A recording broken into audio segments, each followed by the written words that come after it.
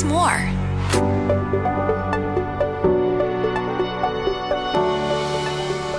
You know, it just occurred to me, this question I'm about to ask you, I've never been asked myself. So if you don't mind, I'm going to listen in. All right, here we go. You ready? When was the last time you were in awe? I mean, awestruck. Can you recall any moment like that? And if so, what did it feel like?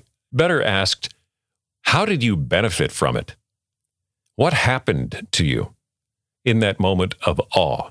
Today on Illuminated Soul, we're going to take a look at some of the surprising benefits of awe. Did you know awe in the dictionary is described as an emotion?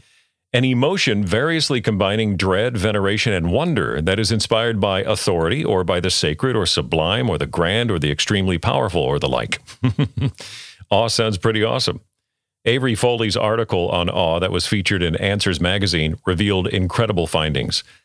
It reads, MRI brain scans show that feelings of awe shut down the brain's default mode network, an area thought to relate to our sense of self. This would explain why we feel like we lose a sense of ourselves in moments of awe. We become less aware of ourselves and more connected with those around us. Jonathan Haidt said this about awe. Awe is the emotion of self-transcendence. When was the last time you were in awe? The article I mentioned at the beginning of this podcast went on to state unique findings regarding religious, spiritual, mystical experiences across all religions. It found that they produce activity in the limbic system, that's our brain's emotional center, and causes changes in our thalamus, the part of our brain that shapes our sense of reality. Awe changes our emotions and the way we see ourselves and the world around us. What? That just blows my mind. I think I'm in awe at just sharing with you about awe. Research shows that awe calms our fight or flight response, can improve or increase memory, focus, creativity, curiosity, even loving kindness towards others. It's been indicated that awe may also help stop us from ruminating on our problems and daily stressors. What a gift. There's a guy by the name of Dr. Paul Piff, University of California. About awe, he states, although often fleeting and hard to describe, awe serves a vital social function. By diminishing the emphasis on the individual self, awe may encourage people to forego strict self-interest to improve the welfare of others. When experiencing awe, you may not, egocentrically speaking, feel like you are at the center of the world anymore at that moment. Oh, my goodness. And maybe you're thinking, oh, that's so nice and, mystical and way up there in the stratosphere. But come on, how do I experience awe? Bring it down. Well, I'm glad you asked. My first hunch is I would say what's really important about awe is to be ready for it. Expect to behold awesome things, which means you can create experiences that leave you in awe. It's believed that Albert Einstein said there are two ways to live. You can live as if nothing is a miracle. You can live as if everything is a miracle. The most beautiful thing we can experience is the mysterious. He went on to state, it is the source of all true art and all science. He to whom this emotion is a stranger, who can no longer pause to wonder and stand wrapped in awe, is as good as dead. His eyes are closed. And here's what I believe to be true. Everything is truly mysterious and awe-inspiring. We've just, by and large, become a little dull to it, Familiarity with any great thing removes our awe of it. Quoting L. Frank Baum, who wrote The Wonderful Wizard of Oz. I want to say that again. Familiarity with any great thing removes our awe of it. I don't know about you, but I've just become familiar with a bunch of stuff that is really awesome. So why not become like kids? Let's become like children and enter. Let's pull the curtain back. Getting a little more practical. Deb Dana, coordinator of the Traumatic Stress Research Consortium in the Kinsey Institute, states that we are hardwired to experience awe from nature, art, and music in particular. Isn't that wonderful?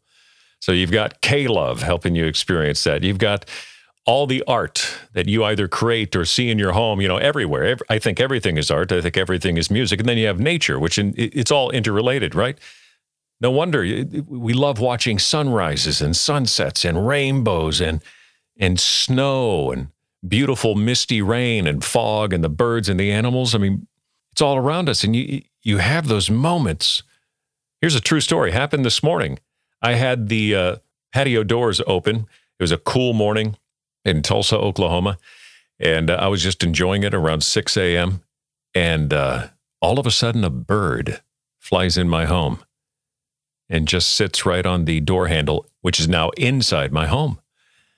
And I just stopped. All of a sudden, I wasn't tired. I wasn't groggy. I was just wide awake. My eyes, and I noticed I had a smile on my face as this bird was in my house singing for about 10 seconds and then flew away. It was that quick moment of awe. And all of a sudden, I forgot me. I was just outside of myself watching this beautiful, awe-inspiring, awesome moment. And I realized, oh my goodness, I was experiencing the benefits of awe right there, courtesy of God and nature. Now, speaking of God, yes, I could share many scriptures about awe. I'm just going to share 73. Number one. No, I'm kidding.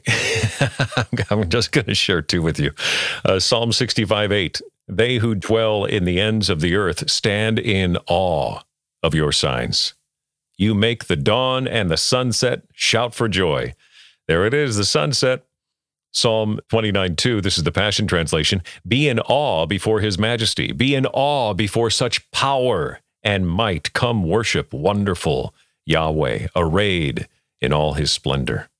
Wow.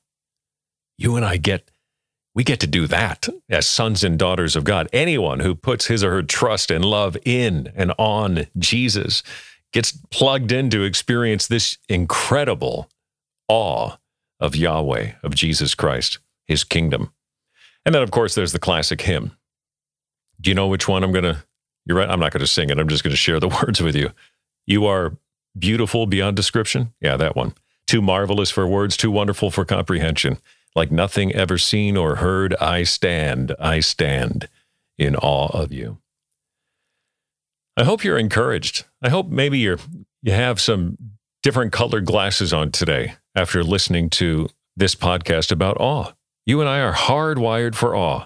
Let's choose to stand in awe of God and life, to behold with awe everything. What if we do that? We just behold everything with awe by choice, from the acorn to the mountain, from dish soap bubbles, dryer lint, and the electric bill to stars, babies, easy to ignore squirrels and brown birds and even shoelaces. We just decide to be in awe. For as French novelist Marcel Proust said, the real voyage of discovery consists of not in seeking new landscapes, but in having new eyes. So, may God continually give you and me new eyes. That's my prayer. Until next time, I'm Craig. Let your friends know about this podcast, Illuminated Soul, and a host of awesome others at accessmore.com.